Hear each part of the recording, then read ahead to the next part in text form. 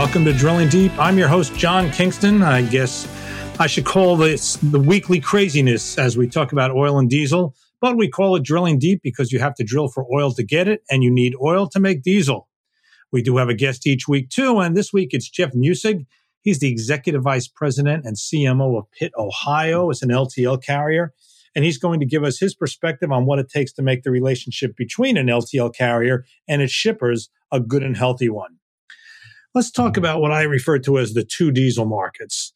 The first one is the East Coast. We've talked a lot about that in recent weeks because inventories on the East Coast are at historically low levels, and there started to become some fears developing about allocations. And this week, there was another piece of discouraging news for buyers on the East Coast. Inventories dropped again. The weekly report of the Energy Information Administration came out Wednesday, as it always does, and it showed a decline of more than 1 million barrels of ultra-low sulfur diesel stocks in the East Coast area known as PADD 1. This was a shock to a lot of people because they had figured that after inventories rose a week earlier, and with refineries really ramping up their operations, the build in inventories on the East Coast would continue. But that didn't happen, in part because with prices actually higher in other parts of the world, the usual steady level of imports to the U.S. is getting really small. In fact, imports into the U.S. of ultra-low sulfur diesel last week were the lowest in almost a year. So the inventory numbers don't look good. But a funny thing is happening anyway. I think the most important number to look at in recent weeks is the spread between East Coast diesel and Gulf Coast diesel. If we assume the Gulf Coast is as representative as you can get of the world diesel market because the U.S. exports diesel off the Gulf Coast to the rest of the world, then how the East Coast is doing against it is significant. The spread normally is a few cents per gallon, with the East Coast the more expensive price, but that number got up to more than 60 cents in recent weeks. Yet despite the fact that the inventory numbers look pretty tight, that spread has come down considerably. By Thursday of this week, according to data supplied to Freightways by General Index, that spread was down to 14 cents, having dropped 4 days in a row. That's a tough thing to happen if the market tightness is continuing. On the retail level, the weekly DOE numbers show the East Coast price rising against the national number. But in the spot market, which is also where wholesale numbers key off of, things are getting easier. Maybe those allocations that some feared could be avoided. But in the broader market, the fact remains that the biggest determinant of diesel prices is always going to be the price of crude.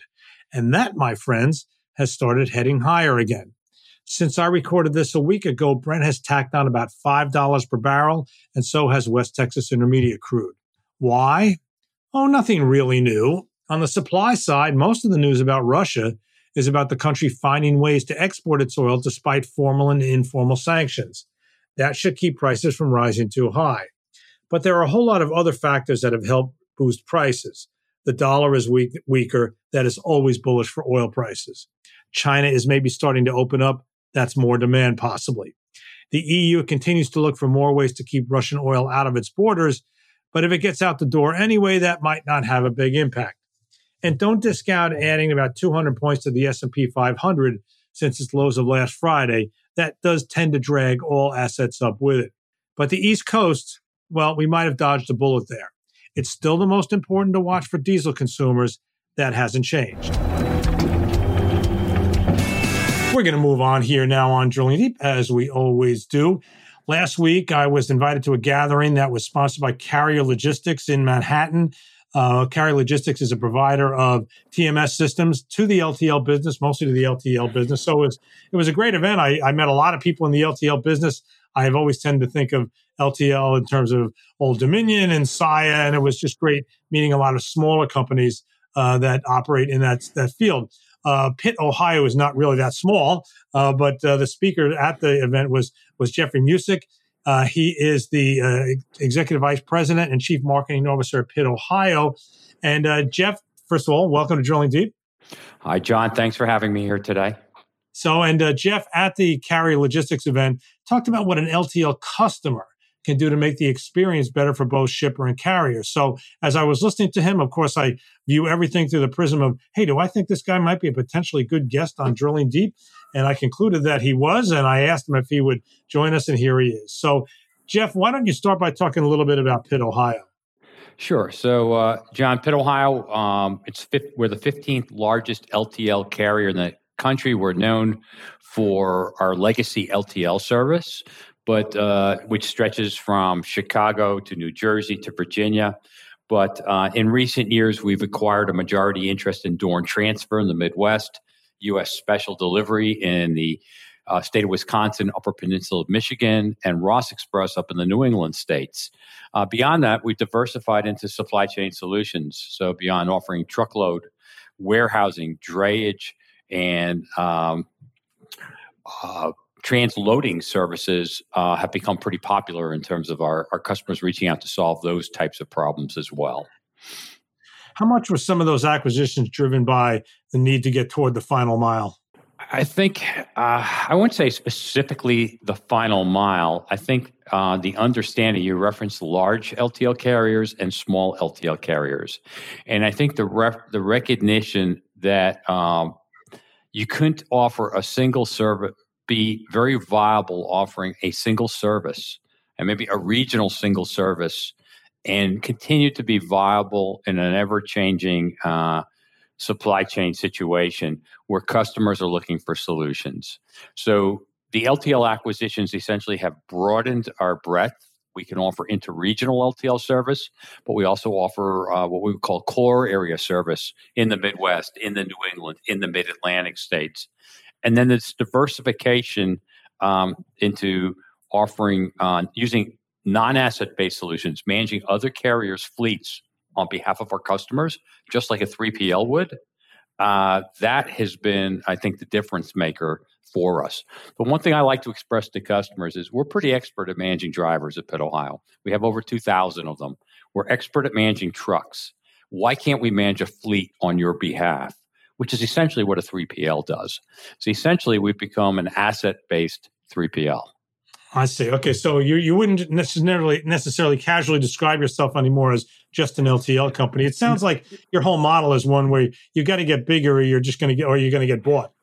That is very much a situation out there. And what I would say is we're all about transportation solutions. Really, are relating to our customers in a strategic way rather than a transactional way, and building those solutions that create value for the customer, because candidly, that's how we can create value and capture some value back for ourselves.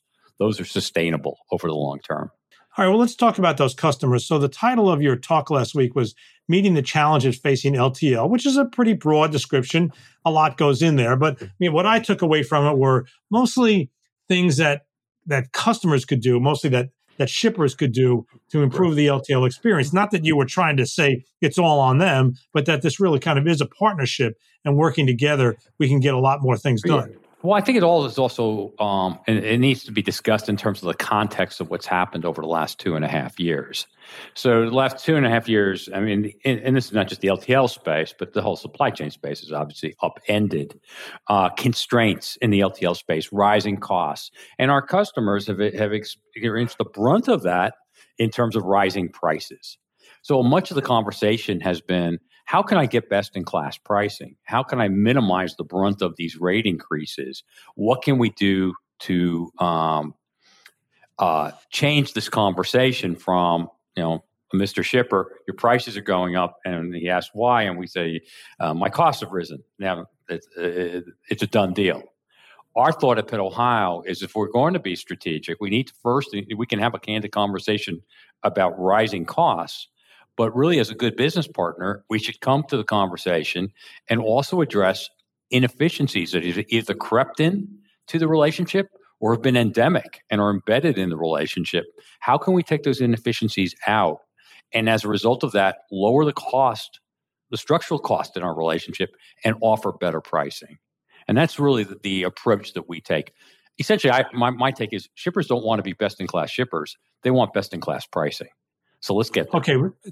So before we get into some of the specifics that you talked about, what I can't help but think is, how can you assure the shippers that are going to use your service that if they're better customers, that if they kind of follow some of the things that you discussed last week, and we're going to discuss still here on the podcast, that they're going to see the benefit of that?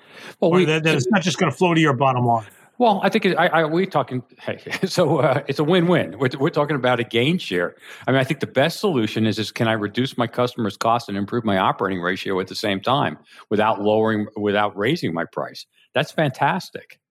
And I think what has happened, we would have these conversations 3-4 years ago, and unfortunately, oftentimes the transportation department inside or logistics group inside our embedded inside our customer, the shipper, their voice did not carry the day. It was tended to be the operations, and they were reacting to the inefficiencies inside their operation, and that gets passed on to the carrier and deal with it. And these are the higher costs. Here are the higher prices. But now, as awareness of rising transportation costs have moved into the C-suite, now companies are looking to adjust their operations in a more meaningful way to take cost out of their supply chain. So again, it's against the backdrop of what's happened in the last couple of years. I think that makes this conversation possible here in 2022. All right, let's talk about the first thing that was on your list, and it was something very granular, which I thought was great. Instead of kind of broad platitudes, you went kind of right to the heart of some specific recommendations. And the first one sitting at the top of the list was labeling and packaging. Maybe you can discuss why that's an issue. I would have thought that something like that is standardized by the shipper like Pitt, Ohio. Yeah, so there's very little standardized in LTL. Okay, when you've got 20 LTL competitors, things are fragmented, and there should be more standards. That would be the best way to get there. Okay, but with the diverse number of players, it's like herding cats. Okay. Carriers have been really good in the last 2 years, trumpeting the fact that there's a labor shortage, the drivers are unavailable, and costs are there. But I think we're turning a blind eye as a carrier community to the fact that our customers, the shippers, are also experiencing the same labor issues. So inside their distribution centers, they've seen high turnover. They've seen their seasoned warehousemen retire, age out of the workforce earlier. The pandemic accelerated retirements, pushed people to the sidelines faster. What's the number? Like 10,000 baby boomers are retiring every day. I think that was probably accelerated in the last 2 years. And when you bring new people in, the assumption is, they're all going to be well trained. Well, the pandemic was kind of not a friendly environment to train people. Oftentimes, that training, is carried out as a corporate initiative. You hope it can get done at the local level, but when you're fighting fires in the distribution center, trying to get orders out the door, inventory is misplaced. Well, what you're now dealing with new people making assumptions about what they know or don't know and how to adhere to it. So, as Pitt, Ohio has kind of looked at what drives cost in our network, one of the first things we've looked at is double deliveries. What's a double delivery? A double delivery is when we get we pick up 3 handling units going to the same consignee, but 2 of the handling units get delivered one day, and the 3rd handling unit gets delivered the second day. When we do our dive into why did that happen, what we tend to find out is the bill of lading was not properly described, did not call out 3 handling units, or one of the handling units or multiple of the handling units was mislabeled. Transpose the zip codes, wrong names, wrong consignee names. Our dock workers look at what's on those labels. That's what they use. I promise you, there's no pricing program in place with any LTL carrier that has enough margin in it to sustain 2 deliveries. So eliminate that right at the start. Seems kind of basic, but going back to the basics of retraining the people inside the distribution centers to understand the importance of proper packaging and labeling. So I spent a lot of time on labeling. Going to the packaging piece, 2 areas here. Again, maybe you have a newer warehouse man. One of the problems in the LTL world is you're stowing pallets next to each other, right? So what's the stowability of the pallet we're picking up relative to the other shipments on the truck? If you've got overhang and you're shipping I'll use an example of a bucket, so it's not cartons, but it's an object formed out of metal that's overhanging the pallet. That pallet's going to damage other pallets. Okay, the bucket's going to get there on time and intact, but the other product that surrounds that pallet is going to be damaged. So we do the root cause analysis, attribute that back to the bucket. We're going to raise the price on that type of shipment. The similar one is overhang. So sometimes you want to get more product on the pallet, normally a great thing. But if the cartons are overhanging the pallet, and again, movement in transit, all of a sudden they're going to get damaged as well. So making sure that you are packaging, and then oftentimes when we talk about packaging, we tend to talk about is the corrugated of sufficient strength. Obviously, that's important and all those things. But even the basics around how do you put the cartons on the pallet? Are they put on properly? And have people been trained to do this? Seems kind of fundamental. But as we've seen things through the pandemic, we've seen an increase in these inefficiencies in these spaces. Great opportunity to tighten that up. Yeah, and that kind of goes to the next point that it was a point on your slide.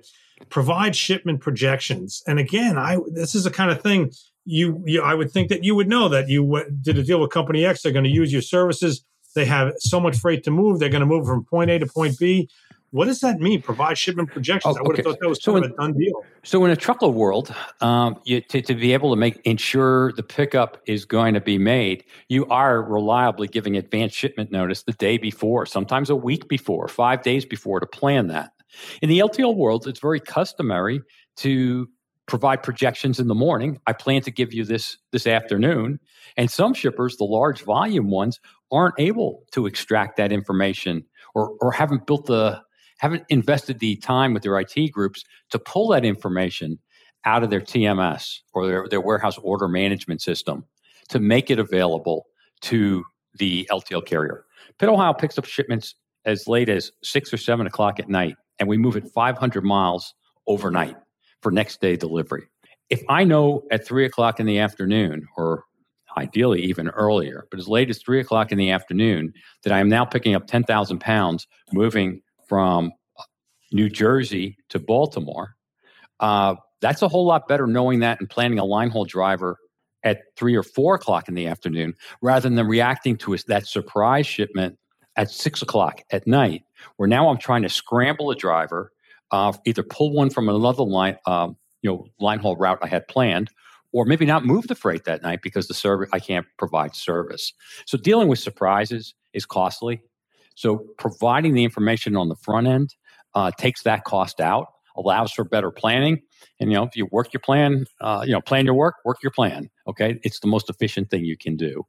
And you'd be surprised at the amount of shipments where in the LTL space where accurate forecasts aren't available.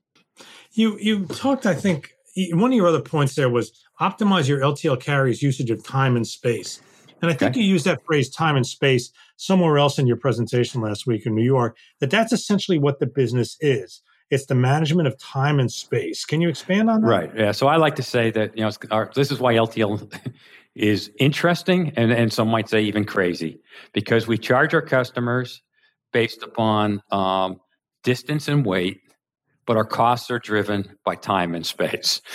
Okay, and so that's the basic discrepancy in that's out there. In this space, as we talk about time, certainly there's a lot of similarities between the truckload world and the LTL world. Okay, minimize dwell time at pickup, minimize dwell time at delivery. Pretty straightforward. I would say for most LTL shippers, much easier to minimize dwell time at origin. You control your own dock. You can schedule carriers in. You can if it's a drop trailer, you can load it. If it's a live load, you can make sure the order is ready, the paperwork's prepared before the driver shows up, rather than him waiting for the order to be completed. All pretty basic kinds of things. I understand it gets harder for an LTL shipper to control their customers' behavior, the consignee, right? And they are maybe shipping prepay and add. It may be a large customer of their organization. Their influence is somewhat more muted. What I would say there is it's understanding your LTL carriers. Pitt, Ohio, we're focused on industrial business. We don't do a lot of retail. We don't do a lot of grocery warehouse. We have competitors who do specialize in that business. Give those types of shipments to the carrier that's already going to make those deliveries and will have an economy of scale at time of delivery, as opposed to focusing on the shipments that require the next day delivery and routing those to the carriers that specialize in that. All right, we've covered a lot of things. Still got a lot of things to go. Not that much time. How do you get your shippers to do this? There's got to be more pricing incentives. Than just do well.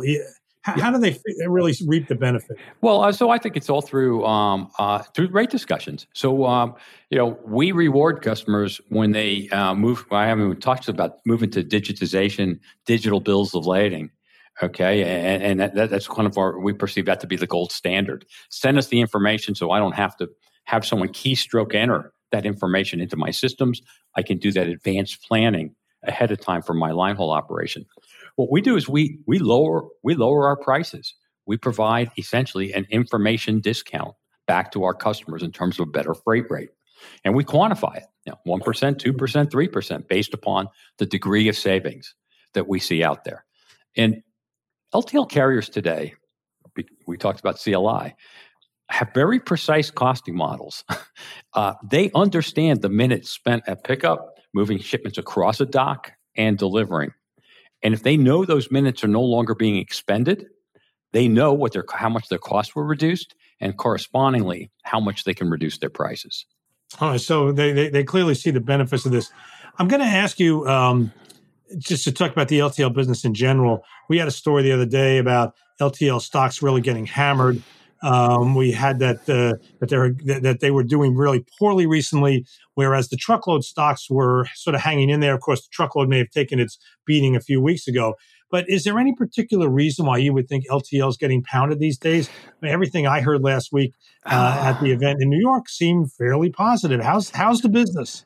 Okay. So first off, I think there's often a disconnect between what happens on Wall Street and share prices and what's happening in the, at the ground level in terms of the economics of the industry, the economics of the business. Sometimes, somewhere along the line, they do align, but there are places where they often diverge. So I really can't speak to why that's happening. What I would say is I would characterize the 2021 market as a red hot market. Probably and this won't be news to your listeners. Was the strongest freight market I've ever worked in, and I've worked in this industry since 1985. So it is what it is. Today, we're enjoying a very robust market, but oftentimes we're looking at comparables. How are we doing this year versus last year? And I think if you take a step back and you look at it against historic numbers over the course of the past decade, this is an extremely strong year. It's just not quite as strong a year as last year. So I that's one piece. The truckload market in general tends to be more volatile, especially the spot market. Contractual rates tend to stay in longer in truckload, and then even a little bit longer in LTL. The one thing I'll say, John, is I don't know what lays ahead. I can't predict what's going to be out there 3 months, 6 months out. It may be that the LTL market softens further, but we're not seeing anything in the LTL space that suggests what's FreightWaves has written about relative to the cratering of the spot market on the truckload side. Well, my colleague Todd Maiden today was saying on a call I was on that I guess not next week, but the week after will be when the big LTL carriers give their sort of intra-quarter update. So on volume, so we'll be very interested to see what that is.